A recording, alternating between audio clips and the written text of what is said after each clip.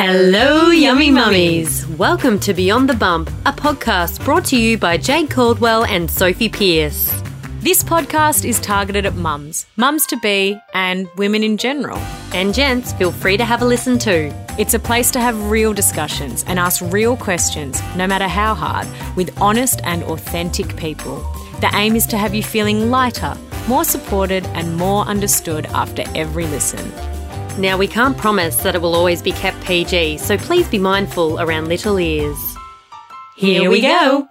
Hello, Jade. Hello, Sophie. She had to start again because she called me JD Poo and didn't like it. I just thought that was the lamest thing I've ever said, and I've said some lame things. How are you? I'm feeling good. I'm feeling high vibes today. I've been a bit flat the last few times we've recorded because I've just been a bit overwhelmed. I'm not pregnant, which is also great.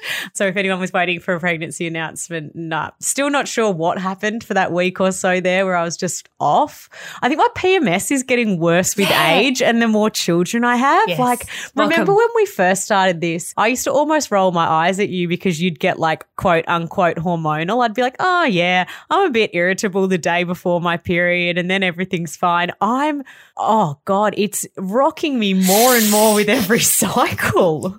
How do you think I feel? If you started on that wavelength, I am like on the weekend, and I'm sorry if this is too much information, but whatever. That's why you're listening. Yeah, I know. I was laughing with Greta out in public, laughing, and I've already got a little bit of incontinence when I'm laughing and I've got a full bladder. I went to the toilet and my period was through my white shorts. It was absolutely everywhere. I didn't have my bodies on just in case everyone's freaking out thinking that that's what it was. No, I didn't know. And it was filled. Now, I don't usually even fill a tampon. And it's been 5 days of full heaviness, like bad mood swings and so literally headaches. The introduction of your period to you this month was flooding your shorts. Yeah. That's brutal. Yeah. I was like, are you kidding me? And I could feel, you know how you get your pre-symptoms of like just the mood and feeling really tired. I'm like, okay, it's coming. And then boom. But mine went for like 10 days this time. Like you're basically due for your next cycle by the time. Like that nearly dates back to my previous cycle. Do you reckon it's the moon? I don't know what it is. I was blaming it on the time of year. You know, I've woed on about November all month, but we're into December. Happy summer. How are we feeling about December? It's summer here and it has been absolutely pouring for days. Like we're meant to live in paradise and then all of a sudden it gets to actually summer when it's meant to be nice weather and it doesn't stop raining. I need that keratin treatment in my hair. Oh my God. I've just had a slick bun. I've been using a little mum hack out there. Have I already said this? No, say it again anyway. I spray hairspray onto a toothbrush and that's how I slick back my angel hairs. But he doesn't brush his teeth a lot, apparently, no, so he would we know. share a toothbrush anyway. Is that weird? No, I don't know whose toothbrush I pick up. I just want. But anyway, you've got to make sure you put your hairspray toothbrush in another area of your vanity. Oh, I'm so glad you said vanity. I thought you were going to say that. Fuck. Anyway, we're weird today. Anyway, speaking of December, Elf on a Shelf, yay or nay? Okay, I think it comes down to like tricking your kids, but mine are old enough to know that he is me and I am him, and they're just like, what are you doing? So I'm going to say no. What about I'm not doing Elf on a Shelf until I am literally forced, riddled with guilt by my children because like it's the start of December now. We don't know when we're moving into our new place. So we have no Christmas tree. We do not have a decoration up anywhere. We don't have Elf on a Shelf. They're not even 4 and 2 yet. Like they don't know what's happening. Time. But can I just say you can pick up a Christmas tree and move it into your other house. I have already moved twice in 3 months. Yeah, you're I'm about to move again. I am not lugging some half-dead tree. If you get it too early, it's so dead by Christmas anyway. I did because I'm not here this Christmas, touch wood, hopefully, and I don't get locked down. But I just got a fake one from Kmart and it is looking mighty fine. Actually, rude or fabulous, someone wrote in because I was writing on Instagram that I'm not doing Elf on the Shelf until I'm forced. And someone wrote in saying that their 5-year-old son asked if the elf was coming to his house and if they were doing Elf on the Shelf this year. And the mum turned around to him and said, look, the elf can come, but you do know that the elf reports back to Santa every day about your behaviour. And the boy turned around and said, nah, I don't think I want the elf to come here. I just love the insight. It's bloody so genius. Good. And also on that note, I have a mum hack because I gave my children their first chocolate/lollipop, whatever the hell they got in their Christmas calendar this morning. Did you do a homemade one? Oh, I do not have time to do a home, and kudos to anyone that does. And good on you because it's probably felt or not chocolate. But for me, it's just Cadbury chocolate and lollipops.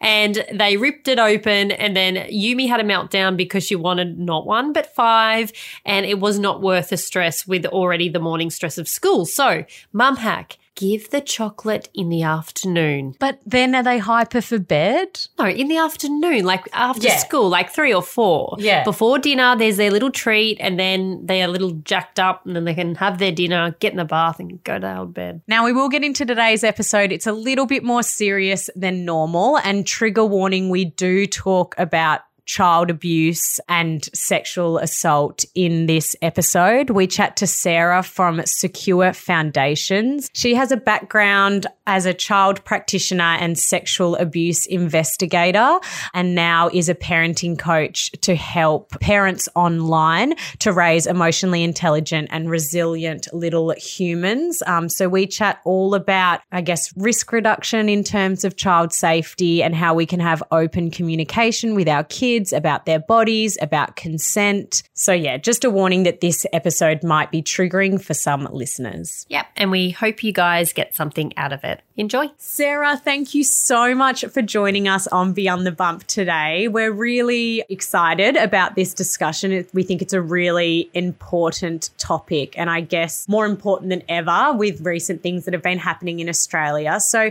can you start us off by introducing yourself and telling us a little bit about your background and why you do what you do? Yeah, thank you for having me. I'm Sarah Belitho, the founder of Secure Foundations, which is a parent education community online, helping parents and carers of children aged 0 to 5 to really build their relationships around connection, helping to understand child development, and helping to coach parents around responding to behaviours and tricky situations with a bit more compassion and connection, basically. The reason that children aged 0 to 5 are my biggest passion is because prior to doing this, I used to work in child protection. I was an investigator for child sex abuse. I worked in a joint task force with federal and state police and worked with sex offenders in sex offender management and did a lot of work in mental health. And what I was finding across all of these populations was that nearly all of the people that I was coming across had adverse early childhood experiences from that 0 to 5 kind of age group. Do you mean the offenders themselves or the victims? Yeah, so the offenders, the parents in the child protection system, people who had committed offences against children, lots of people with complex ill mental health, had all had some kind of experiences in their early years. So I went on this mission about trying to understand attachment and trying to understand brain development in those early years to try and help equip parents to, just raise more emotionally intelligent and more well-adjusted, resilient kids. And that's kind of become what I feel like is now my life mission.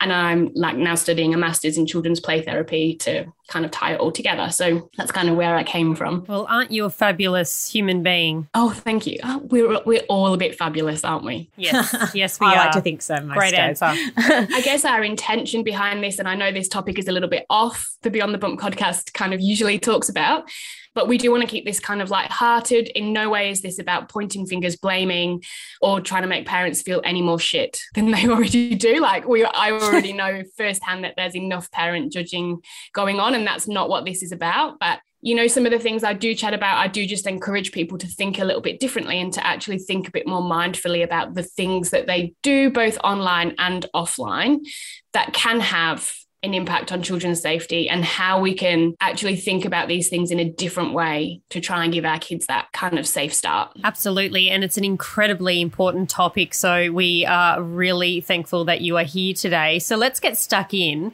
What can we do to teach our little ones about consent and body autonomy? Yeah. And like this is where it all starts, right? So consent and body autonomy has to start at home. And we kind of get like a little bit muddled up with this because we want our children to be able to say no. We want them to be able to say, stop, I don't like that. I need some space.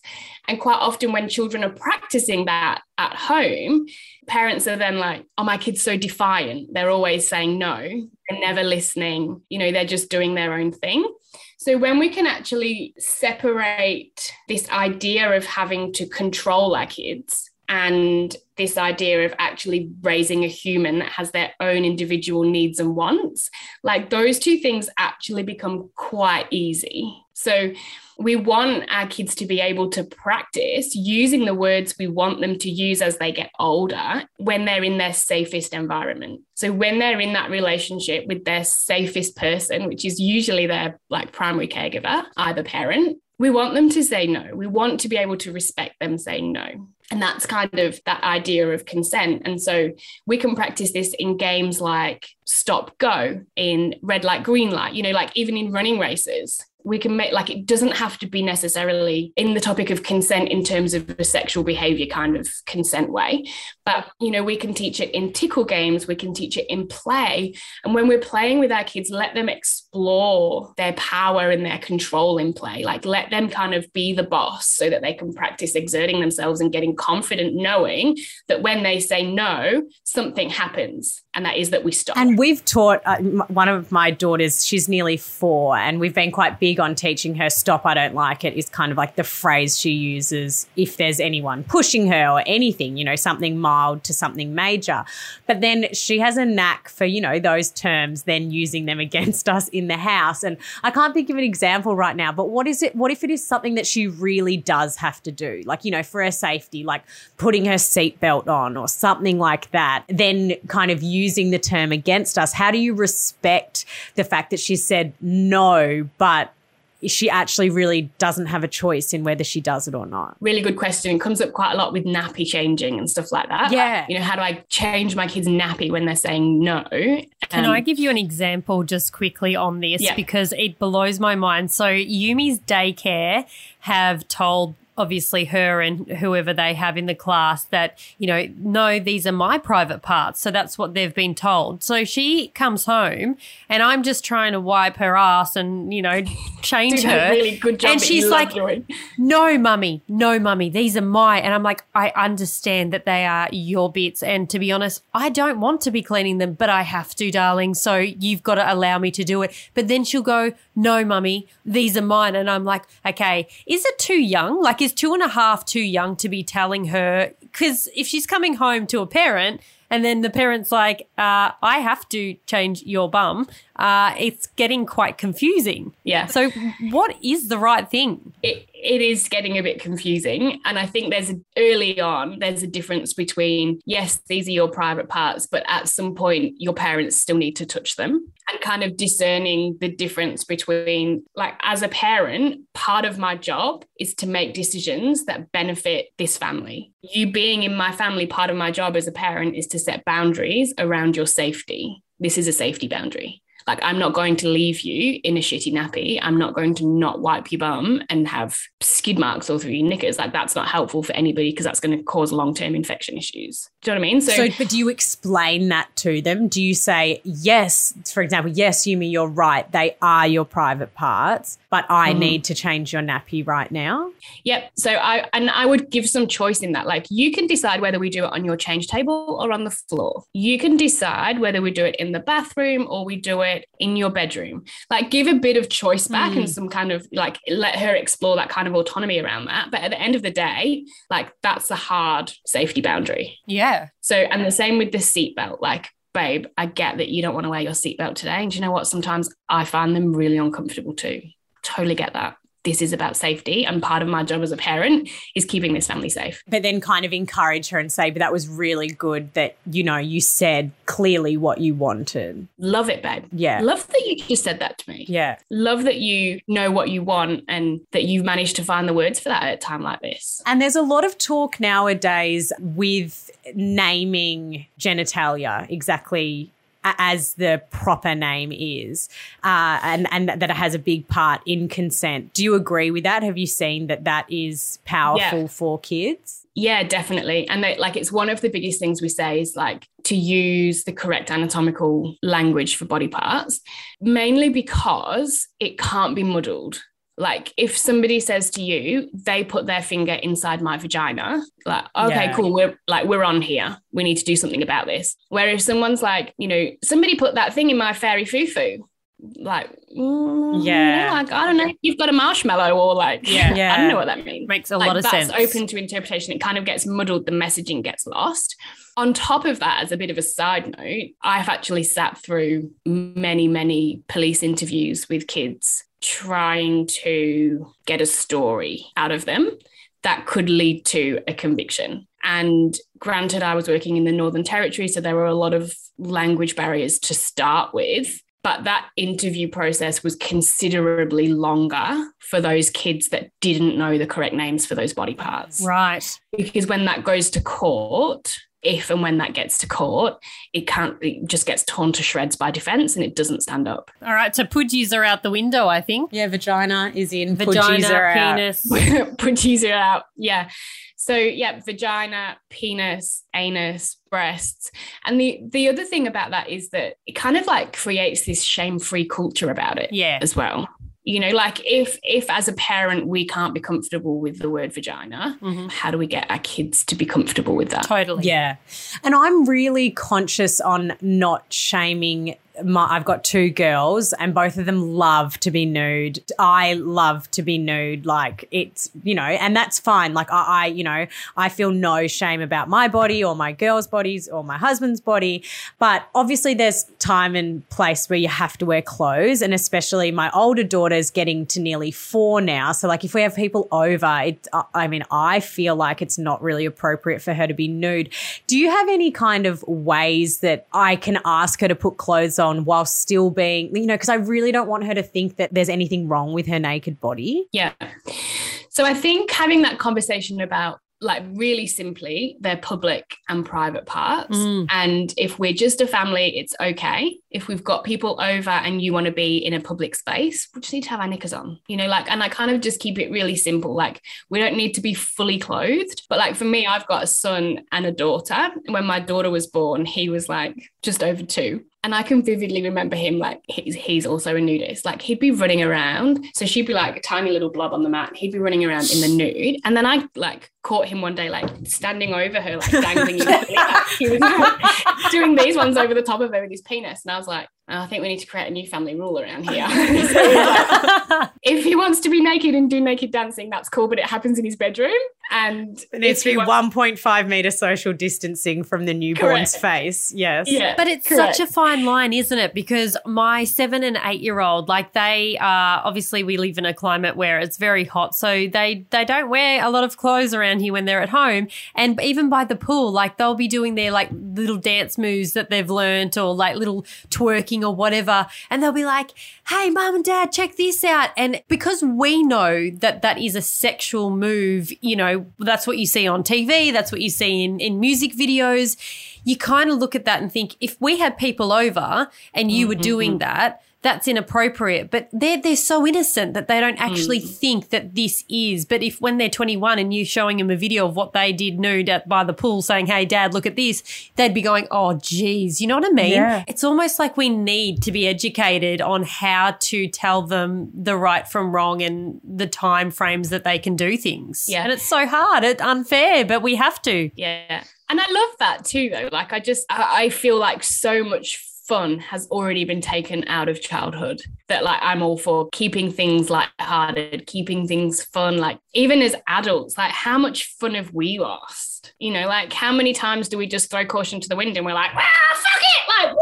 we're going to go and have a wild day. Like, we just don't do that all that often. So I just love that kids live in the present and they don't worry about like how people interpret their behavior. And I think we could all learn a little bit from that as well. So where we can just let them do that, just let them do it. Yeah. Like, and also we're always having conversations about it as well. I think like one thing that's really kind of important to know is that just because we don't talk about it doesn't mean that kids aren't going to learn about it. So where do we want them to learn about it and what do we want them to learn? So when it comes to sexual development, like talking about sex in an age and stage appropriate way, whenever they ask that question, you know, like where do babies come from? Well, you know, like even having those conversations in a really age appropriate way. Like sex isn't something that we need to be embarrassed about. Like sex is the reason that this human race is still going, you know, like it just is. And I think when we overcomplicate it and we add too much emotion in it and we're too concerned about what other people are going to think about what we've said, we miss all of these opportunities along the way. Well, I was kind of relieved when my daughter started asking at about 3 years old. It was almost like she did me a favor because we were starting the conversation before, you know, she wasn't at an age that she could be embarrassed about what sex was. And I was like, oh, you've almost done me a favor because I would rather start this conversation and you just know from now on rather than have to have the conversation when you're even able to be embarrassed. Obviously, I will continue that conversation, but I was like, thank you for asking me now. And also like that sets the tone as well, right? Like if she can come to you now at 3 and ask a question about sex and get an answer that's appropriate and matter of fact and non-emotional, like she's going to come to 7 and 8 and 12 and 13. And, you know, like if we want her to come with us when she's bigger with the bigger things, we've got to be there when she's small for those small things. Yeah, that's really well said. On the topic of age appropriate, when is it time to put knickers or swimwear on when, like, you know, their friends are coming over and wanting to have a bath or a shower and, you know, they're all starting to work out bits of bits? When do you think is an appropriate time to go, all right, you guys can have a bath or you can swim in the pool together, but you guys now need to wear, you know? Yeah. I think when they really start to become exploratory about stuff like that, like, you know, you've noticed that your sister's got a vagina and you've got a penis. Oh, weird, isn't it? You know, but we don't touch our sister's vagina. If they're having a hard time with that, not because they're weird or sexually deviant, but because they are experiential learners. Curious. They have no impulse control, like, oh, something different, poke. You know, not that there's anything behind that, but if that starts to become an issue, then I would just say, you know what, when we're out in public, we just wear knickers. When we've got people around, we've got our knickers on, we put our private parts away. I think also a lot of people are coming to the end of the year. They're going to be around a lot of family. There's this whole thing, you know, like hug Uncle Barry, give grandma a hug before you go and they don't want to, and, you know, they can feel forced. I feel like we're the first generation who's kind of said, no, if you don't want to hug your uncle, you don't have to. And it still can be quite, I guess, offensive for our older generation. Can you give us any tips on how we can have these conversations with our family? Because I feel like we've all been cooped up for 2 years and now all of a sudden it's like we're back, we're socializing. How can we have these conversations? And are they important? Yeah. And I think this is going to be a big theme of Christmas this year, because so many people have been kept apart from their families. So many older people are going to be, you know, like busting to see the kids and desperate to, I guess, fulfill their own ideas that they're still loved. And that's kind of how they, you know, equate love with that. But absolutely, it's important. We as parents need to be the kids' biggest advocates in that kind of thing. And I love this idea of like, we set boundaries for ourselves and for our kids because that's important. How somebody else interprets and responds to that boundary is their issue. Like that can't be a reason for us to drop our boundaries and change our boundaries and not advocate for our kids because another adult isn't able to handle their own feelings. Like that's kind of how we start to raise emotional intelligence in our kids, is that they're not responsible for how somebody else feels. I'm only just learning that now at 34, that I'm not responsible for how someone reacts or how someone feels. And so to know that when you've already worrying about your own little ones, to know that whatever they feel with their reaction, like, you know, they don't want grandma pulling their cheeks and they've said no, well, you know, they're just going to have to work that out on their own. We don't have time and we can't think about everyone. Like if you carried the weight of your own feelings and everybody else's for the rest of your life, you'd be so heavy. Which I do. Like that just doesn't serve anybody in the long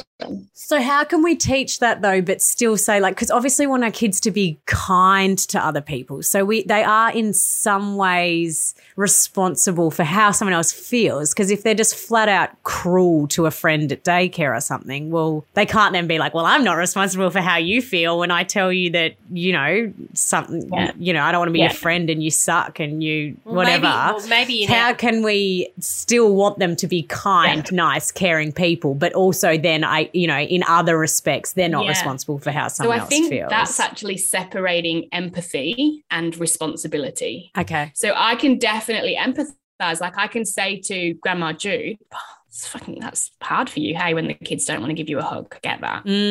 But I'm also not changing my boundary. The kids don't want to hug you. Yes. Yeah. So that's like, I can empathize with Jude about how she's feeling and I can understand how she's feeling, but I don't need to be responsible for changing my boundary. So I don't need to be responsible for her feelings at the expense of my own values. Yeah. So I can empathize with her experience and still advocate for my kids at the same time.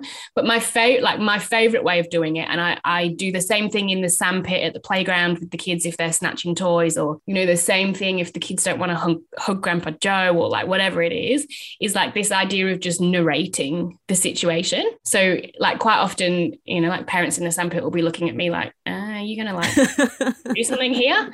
You know, like, and I'm like, well, the kids are working it out. Like nobody's hurt yet. This isn't getting rough. You know, like I like to give them space to work it out. So one way that I do that and make it look like I'm not just being a lazy bitch that's sitting back doing nothing is to just narrate the situation out loud. You know, like, hey, bud, doesn't look like you want to give Grandpa Joe a hug today.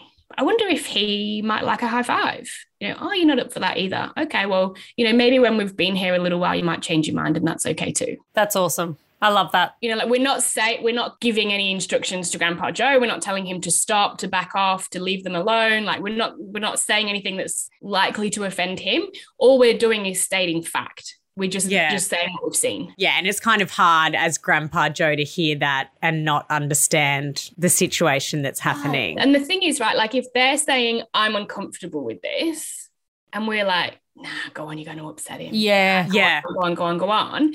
Say we get to them being 12, 13, and that's created that pattern of experiences, right? So if we think about like neural brain development, every experience they have is strengthening neural pathways in the brain of how they expect other people to respond to them or how they respond to others, like in relationships.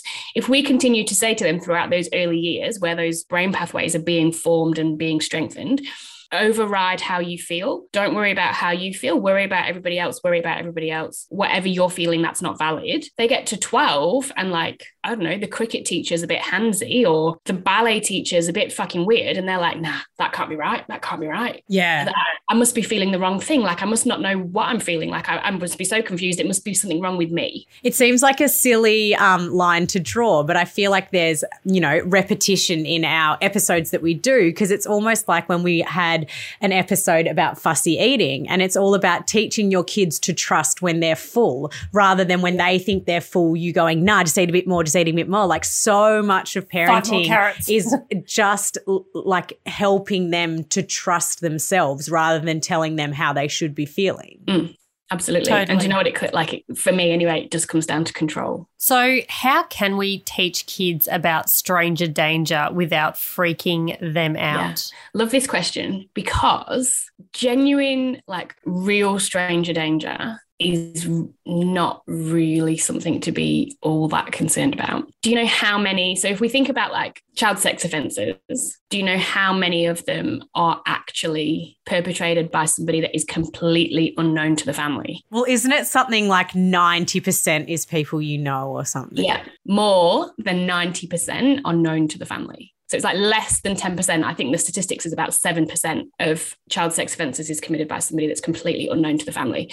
So the idea of like the creepy guy that's got a bag of lollies and a puppy in the back of the van is like so rare that it almost doesn't happen at all. Which is almost not that anything's better than another, but I feel like it's easier to teach your kids to be cautious around strangers than it is to be cautious around people they know. So that makes it, I feel like, even harder. Yeah. And the thing is, though, that it comes back down to trust, and it comes back down to them being able to have the confidence to know what they're feeling. So to have some self-awareness around that feeling, to understand their physiology. Like, I know that when I've got butterflies in my tummy, I know that when my head starts to hurt, I know when my hands are clammy, I know when my knees start to shake, that something's off. So like connecting those experiences, even things like, you know, a good way to take this back is, you know, like you see kids scaling the spider web, right? And there's usually like a few different sets of parents, and one might be like, get down, get down, get down, that's not safe.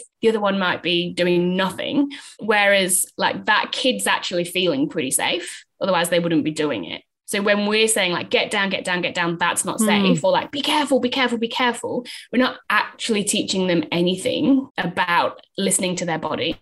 So, you know, like, get down, that's not safe, versus, hey, buddy, that's pretty hard. Do you have a plan to get back down? Like, yeah, I'm going to go over the top and then I'm going to go back down that other side. Okay, cool. Sounds great. You listen to your body. If you feel unsafe, call me. Do you know what I mean? Like, you can see the difference. But what about if they do have those stress responses in an environment that maybe they are safe? Like, for example, they really, really don't want to go to daycare, but like realistically, they have to go to daycare. Yeah. You know, you're going to work. You've got something on. You can't go, okay, yeah, let's listen to that and you can stay with me for the day. How do we kind of like, Yeah.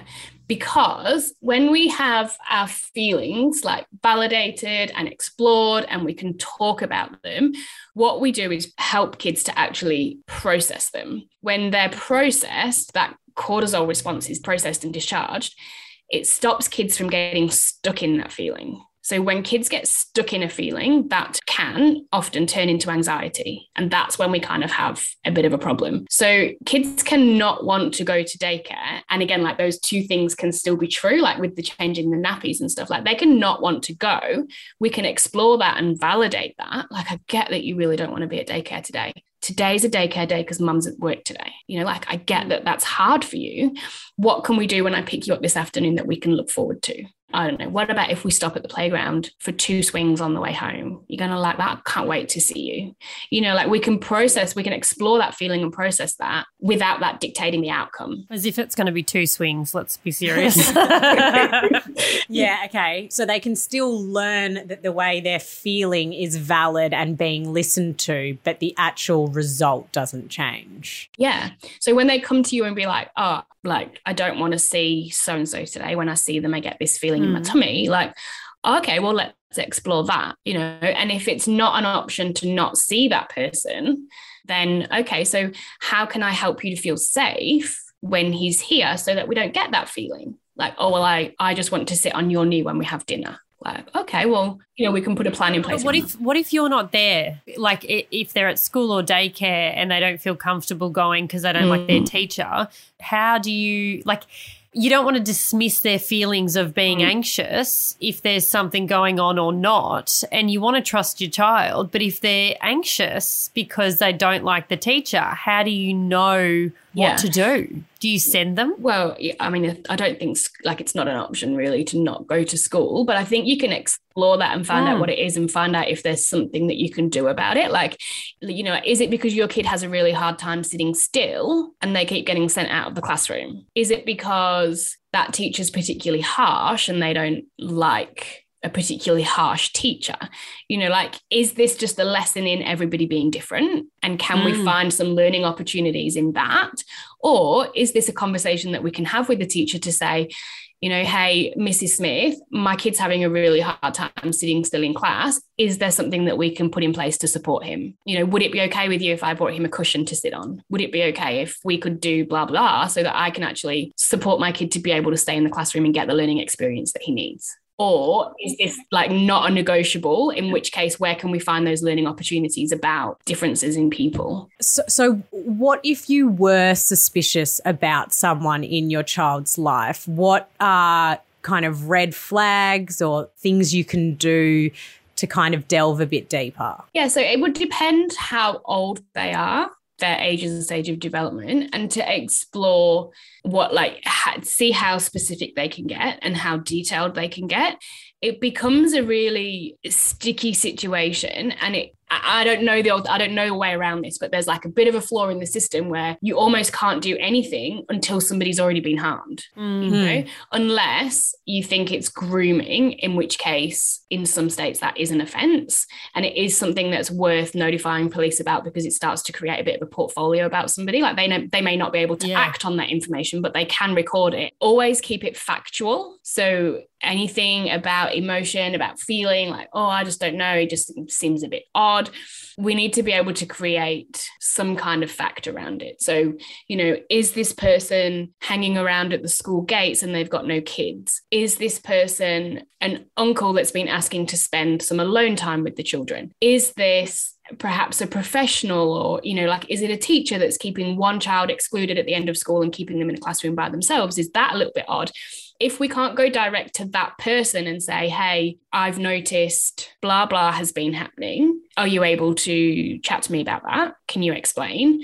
If it's not something we can go direct to the source about, can we go direct to perhaps their line manager or a different member of the family and say, you know, like, maybe you could go to a sister-in-law and say, hey, when so-and-so comes over, my kids have been saying they feel a bit odd. Like, have your kids said anything? Start to create this bit of a picture, like what is actually happening here, and try and kind of filter out a few facts. And if there isn't like a specific person in your life that you're, you know, suspicious of, is it ever worth prompting your kids just to like make sure everyone's doing the right thing? Like, do you ever say to your child, oh, does anyone touch your vagina? Yeah, I don't know, or is it like you shouldn't just randomly prompt it? And we sound so awkward saying it, but to be honest, I'm trying to use the right words. No, but it is such an important topic, and I think the more that we open up and understand how we can communicate to our children and understand these situations that do happen and not sweep them under the rug, the better for everyone's sake. So, yeah, what do you And I would say, you know, like, I wouldn't be eating a chicken schnitzel over dinner and be like, hey, babe, you know, no one's allowed to touch your vagina. Has anybody done that to you? You know, but there's lots of opportunities, whether, you know, you could be in the changing rooms at Kmart trying on some new things, and they might, you know, be saying, oh, mum, really need some new knickers. You know, okay, like, that might lead you down a bit of a path towards having a conversation around sexual safety, you know, like a bit of a roundabout way of getting there. But there's lots of opportunities. It can be maybe have a bath together. It could be while she's getting in the shower. It might be at the swimming pool. It might be going to the doctors, or, you know, like, maybe you're going for a pap smear. You know, babe, I'm going to the doctors today for this thing where the doctor's going to have a look, like, inside my vagina. He's trying to have a look in here, you know, and explaining to that the doctor's allowed to do that because that's for my safety and that's important. That's going to keep me healthy. So like, that kind of has a conversation. But then the actual part you just keep like as direct as possible. And you don't want to put words in their mouth. Like, the other day I had a conversation with the girls on the way home from school. I said, hey, does any teacher, like any of your teachers, like touch you, like girls or boy teachers, cuddle or, you know, do anything like that? And they'll pull out names and be like, oh, I get a cuddle off so-and-so and a cuddle off this. And I'm like, yeah, and what about anything else? Like, oh, so-and-so taps my head and it's so annoying. And then I'll say, well, if you don't like someone tapping your head, you know you can tell them to stop because you don't like it. And they were like, oh, and I'm like, but is there anything else? Like, has, you know, anything else sort of happened? Mum, if someone were to touch my ass, I'd tell them to piss off, dickhead. And I'm like, righto, okay, yep, I think I've got what I need and we're moving on. That's what I wanted to know. Yeah, definitely. And kids are always going to have these conversations, right? Whether they have them with you or they have them with their friends in the playground or they have them with somebody else. Like, they're exploratory learners. Like, they're always going to be exploring boundaries and exploring what things do and looking for reactions in things and, like, you know, testing what kind of conversations they can have with people, and making these conversations just a general feature of your life, like, really just takes away that kind of surprise. You know, any kind of time that you can say, babe, did anybody ever touch your vagina? Like, they're not going to just make it up for the sake of it. If the answer you get is, fucking talk about it, mum, that's weird. Like, okay, no worries. But if that ever happens, you can always come to me and let me know. You know, like, where's the harm in that? You're never going to be worse off. Which is why I also like the fact that we get to an age where we say pop your undies on, because when you're in public or we've got people over, that's just not what we do, because then if something did happen down the track, they know, oh, hang on a minute, no one should be actually looking at me if I'm not at home in my safe place without my undies on. Do you know what I mean? Mm-hmm. Yeah. Oh, it just gives me the creeps, the whole thing, like having children and then having to think about creeps and having to think about anything that your children may go through. I feel physically sick. Like, it is a hard topic. And I think as well, like, you know, it's one of those things, I was actually going to say it's not that prevalent, but it's one of those things that's really hard to actually know how prevalent it is in our society, because that you have the number of suspected cases, then you have the number that get reported to police that actually make a report. Then you get the number that actually have enough information to go for an investigation. Then you have the ones that actually get to court. Then you get to the ones that actually get a conviction. And the attrition rate is something like, out of that bottom number of suspected cases, like the actual number that get a conviction is like 3% or something. Oh my goodness. That's disgusting. So low. So, you know, and people are often like, I want to know where the sex offenders live. I want to know if they're on my street. I want to know if they're at my school. I want to know all of these things about them.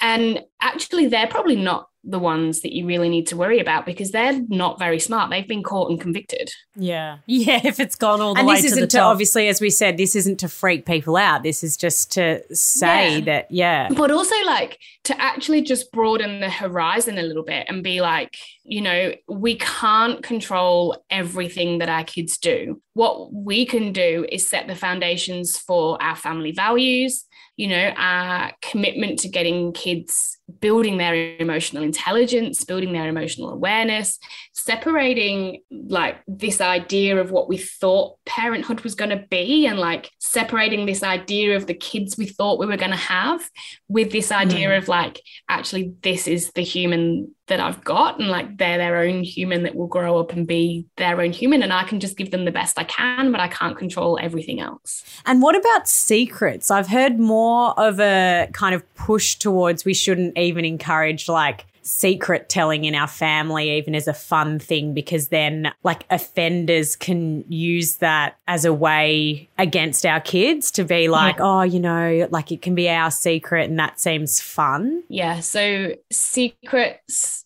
I would always discourage, but you can have a surprise. Okay. So at the end of a surprise, everybody always finds out and the outcome's always good. You know, we might have a surprise, it's somebody's birthday, and we've made a cake and we don't want them to know about the cake. It's not a secret because they're going to find out. So we're just going to keep it a surprise. So we'll let them know when we're ready to give them the surprise. Yeah, okay. So surprises are always fun. The outcome's always good and everybody always finds out at the end of it. Whereas a secret, we're deliberately like keeping stuff behind.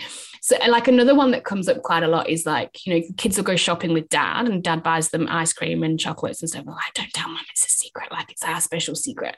And, you know, like it should never be that like mum and dads should be, or parents, whatever kind of family structure you have, those two co-parents should be a team. Yeah. And we shouldn't have that opportunity to play each other off. No. We're a team. This family is transparent. We really value honesty in our family. You know, as an example, you know, it's a special treat from dad, but we can tell mum about it. Yeah. Okay.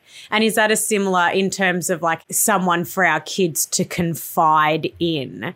Do we help them like create that, or do we just let them naturally work out who they like to confide in? Yes. So one thing that has kind of gained popularity is this idea of the safety network and the hand. So like choosing 5 people on your hand and this being kind of like your inner circle. So like I might have mum, you know, like I might have my family here. I might have my teacher. We might have a local police station.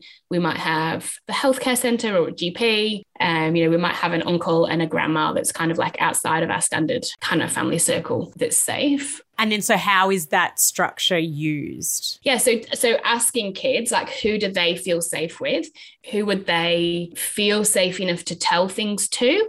And could we let them know that they're one of your safe people? And if they say something to you, they could let me know. So if there's something you don't want to tell me about, perhaps you could tell one of these people and you could let them know if it's okay for me to know.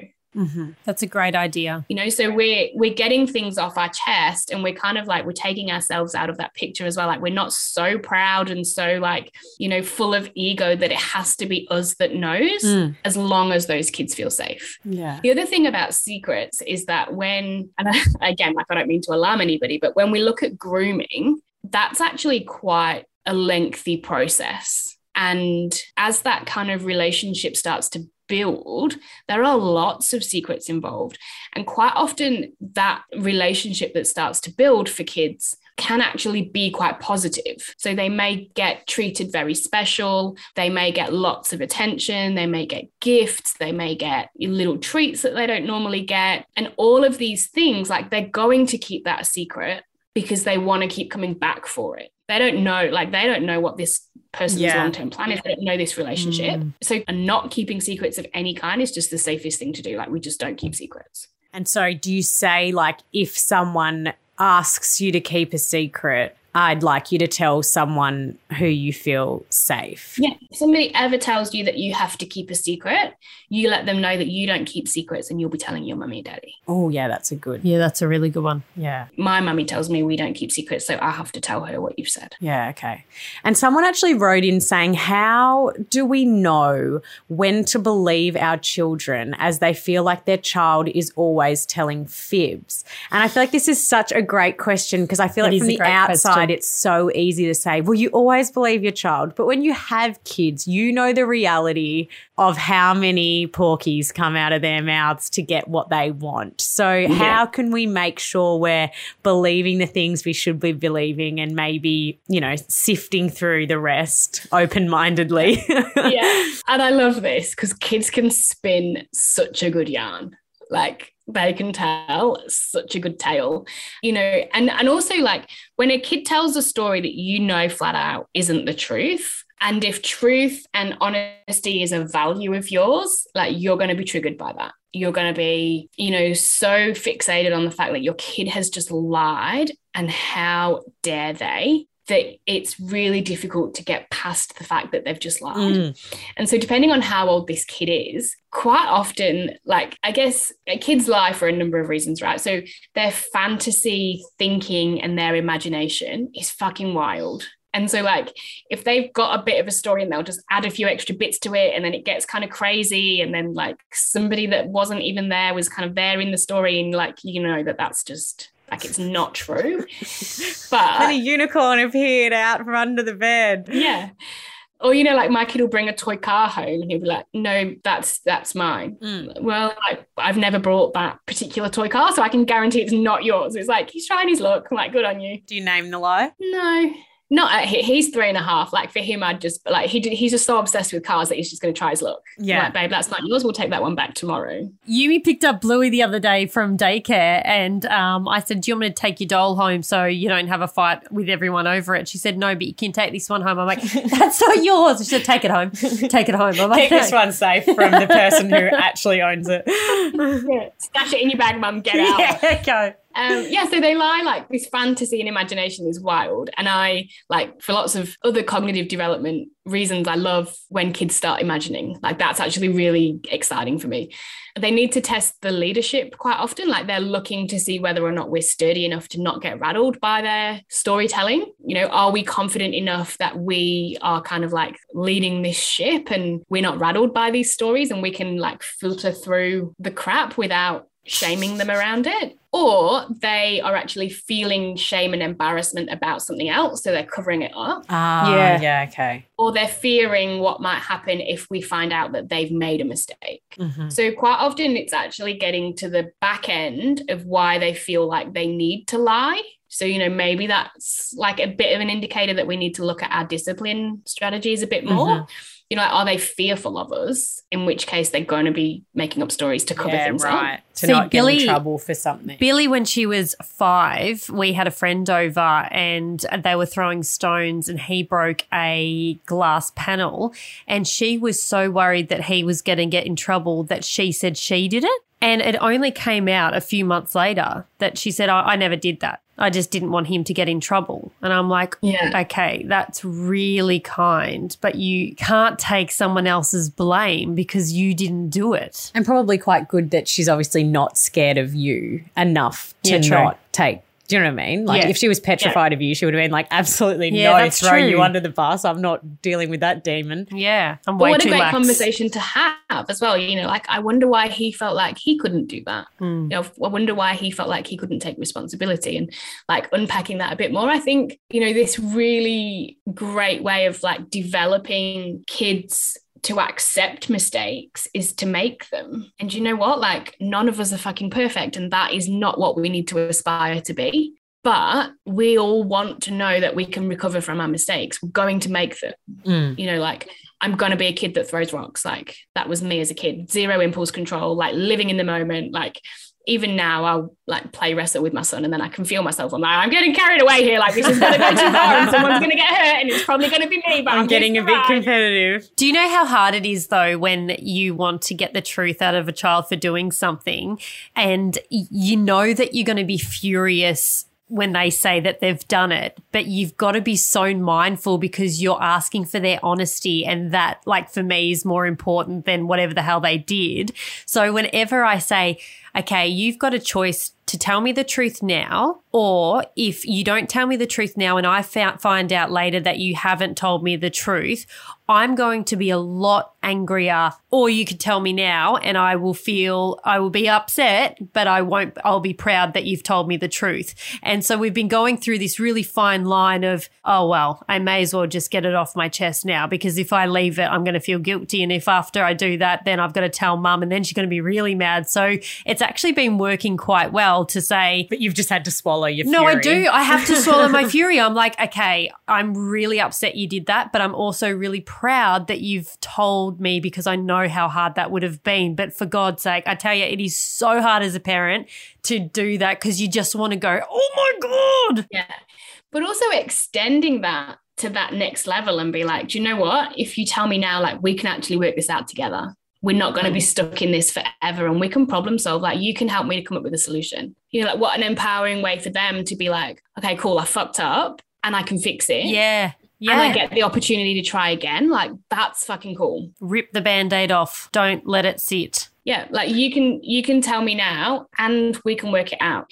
One thing I read the other day, I can't remember where I saw it, but it was pretty cool. Like, a lot of children are really fearful of making mistakes, and they get to school and they don't want to make mistakes. And so, like, building that emotional resilience to mistake making is really important as young kids. And I think, like, a really interesting kind of exercise, say if they spill a drink and they're really like, oh, I've just spilled drink and feeling really crappy about it, is to get everybody just to stop and close their eyes. And then when they open them again, to notice that nothing happened. Why did you clean it up? No, like nothing bad happened. Like, it was just spilt water. Do you know what I mean? I'm thinking about the mess and I'm like, did you secretly clean it up? And everyone's closed their eyes and you're like, oh, no, they have to come up with a solution. Well, like, the water spilt, so they're like shitting their pants, and you, like, everyone just stops to take a breather when you close your eyes. They're like, oh, it's just spilt water. Like, it's still going to be there in 5 minutes' time. It's not the end of the world. It doesn't need this great big reaction. Yeah. Like, everybody gets time to kind of reset, and then we can say, all right, okay, well, the water's still on the floor. What could we do about it? I've gone too far the other way. Poppy just does everything and she goes, that's okay. That's her favourite. Like, that's okay. And sometimes I'm like, but is it really okay? Like, I'm the one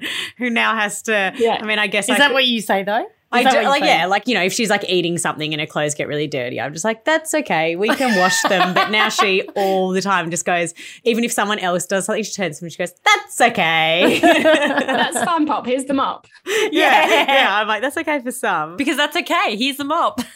Can I ask, given your background in, you know, what you've worked in and what you've seen, will you allow your kids to go on sleepovers? Yeah, good question. So I think my husband said to me when we first had kids, something that, like, created a massive reaction in me, and I've had 3 years to think about it now, and I wouldn't tell him, but I think he might be right, And his thing is like, your job as a parent is to prepare your kids for the world, not to protect them from it. Yeah.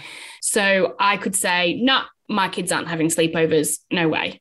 What learning opportunities am I missing by not allowing that to happen? So yes, I would put things in place. I would always let my kids know that there's no pressure for them to stay. They can always come home. They can always call me. I'll always go and pick them up if they don't think they want to actually stay, if they've changed their mind, that kind of thing. But they're never going to not have sleepovers. And I think, you know, I don't want to be the parent that has a kid that's having to sneak out because I'm not allowing them to do the things that all of their friends are doing. You know, like I can distinctly remember being a teenager, not being allowed to do stuff.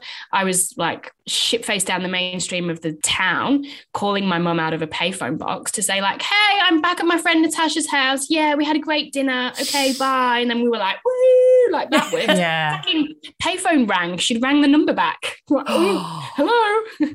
She's like, why are you answering your friend's phone? I know. There's no point. You have to, and that is the importance of parenting, of having this open communication and them feeling comfortable and not scared to tell you anything. Yeah.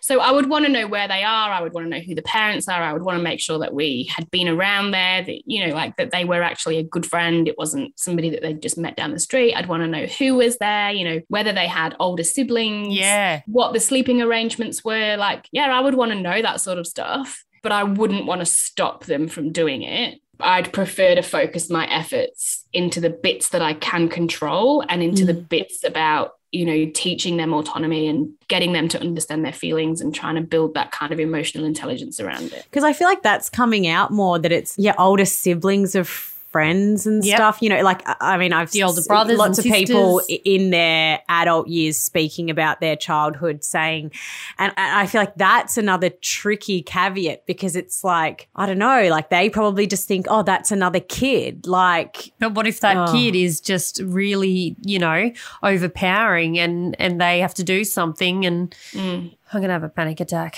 Yeah. So I think, that's where these conversations need to happen. And also, like, don't be afraid as a parent to ask that other kid's parent questions around what their plans are. You know, don't feel awkward going in to have those conversations because your kid's going to be embarrassed, or because you're going to be embarrassed, or because you're going to feel like you're invading that other family's, you know, privacy or whatever they've got going on.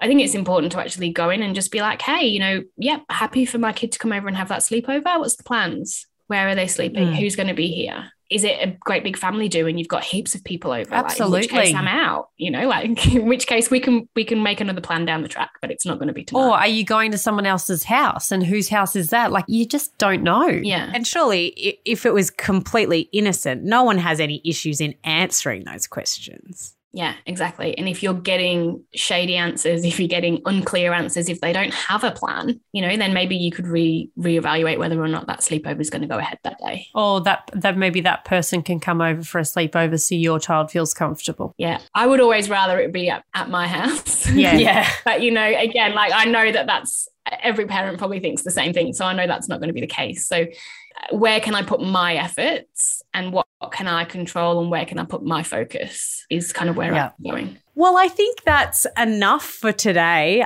We'd love to get you back another time to chat all about child safety online, but we don't want to overwhelm our listeners with too much information all at once. But this has been a massive topic to cover, and you can see that we are a little bit thrown. Shell-shocked, but it's just important. Like, this is so important to talk about, to listen to understand. And I thank you for coming on the podcast and sharing all these things with us. And I can't wait to have a discussion about online, because my goodness, that is going to be a long one. Yeah. And thanks for having me. And I hope all the listeners have found that kind of insightful and helpful, and has given a few things for them to sort of think about. And I mean, keep your babies close, but keep them informed and keep yourselves educated, and keep empowering yourselves to set those boundaries and hold those boundaries at difficult times. Absolutely. Amazing. Thank you so much, Sarah. And if anyone wants any more information, you can be found on Instagram at Secure Foundations. Yep. Fabulous. Thank you. Thank you. We'll speak to you soon. Thanks for listening to this episode of Beyond the Bump. If you enjoyed it, please subscribe and give us a review. If you didn't, Good on ya. You can also follow us on Instagram at beyondthebump.podcast to stay up to date on behind the scenes and future episodes. We'll see you next week. Bye-bye.